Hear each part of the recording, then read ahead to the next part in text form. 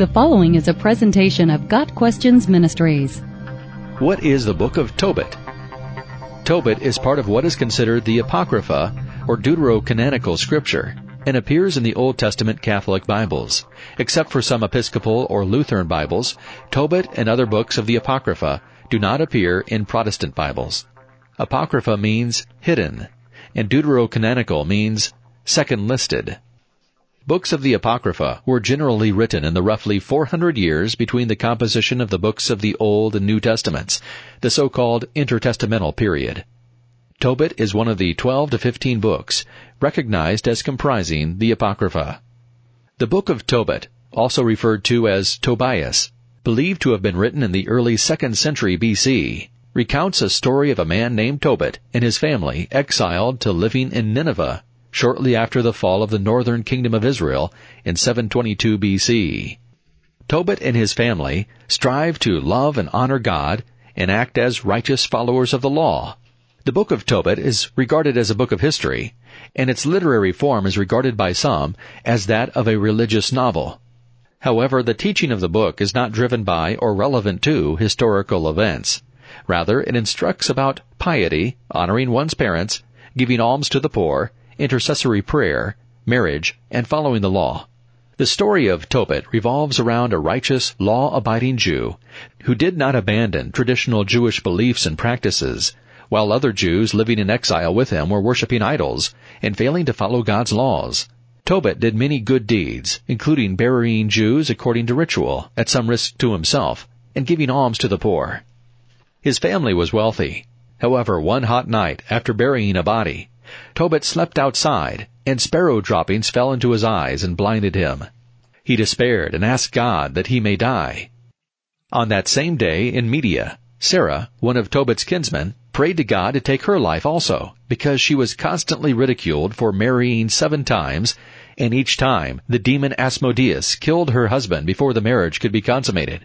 With Tobit expecting to die soon, he sent his only son, Tobiah, to Media, to return a large sum of money on deposit with a relative.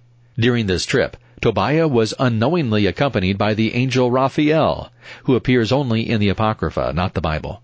Tobiah was attacked by a large fish, which Raphael tells him to kill and extract its gallbladder, liver, and heart, because they, quote, can be used in medicines, end of quote.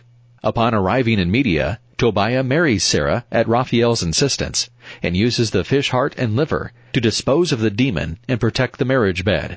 When Tobiah returns home, he applies the gall and restores his father's sight. This book was written in Aramaic, a rather common international language used by Jews and many others living during the intertestamental period. For centuries, the original text was lost, and the Greek translation served as the primary source for this book. However, in Cave 4 at Qumran, the Dead Sea Scrolls discovery, fragments of Tobit were found written in Aramaic and Hebrew, and conform closely to the Greek recension used for current translations. Several verses in Tobit repeat Old Testament scripture, such as 1st and 2nd Kings, Deuteronomy, Leviticus, and many others. Tobit also hints at the birth of Christ, described in the New Testament Gospels, and the end times in Apostle John's book of Revelation. Many have highlighted a few historical and theological errors in Tobit. First, Tobit 1 verse 15 incorrectly notes that Sennacherib was Shalmaneser's son, rather than the son of Sargon II. Also, Tobit seems to imply that he was alive during the reign of Jeroboam I, about 930 B.C., but at his death, he was reported to be 117 years old. Theologically, Tobit asserts that almsgiving alone will save you from death, not, as Paul states in Galatians 2 verse 15, that man is justified by faith in Christ, and not by observing the law, because by observing the law no one will be justified. And Jesus, in John 3 verse 16, says that whoever believes in him shall not perish, but have eternal life. Faith alone, therefore, not works or observing the law, provides salvation. Got Questions Ministry seeks to glorify the Lord Jesus Christ by providing biblical answers to today's questions. Online at gotquestions.org.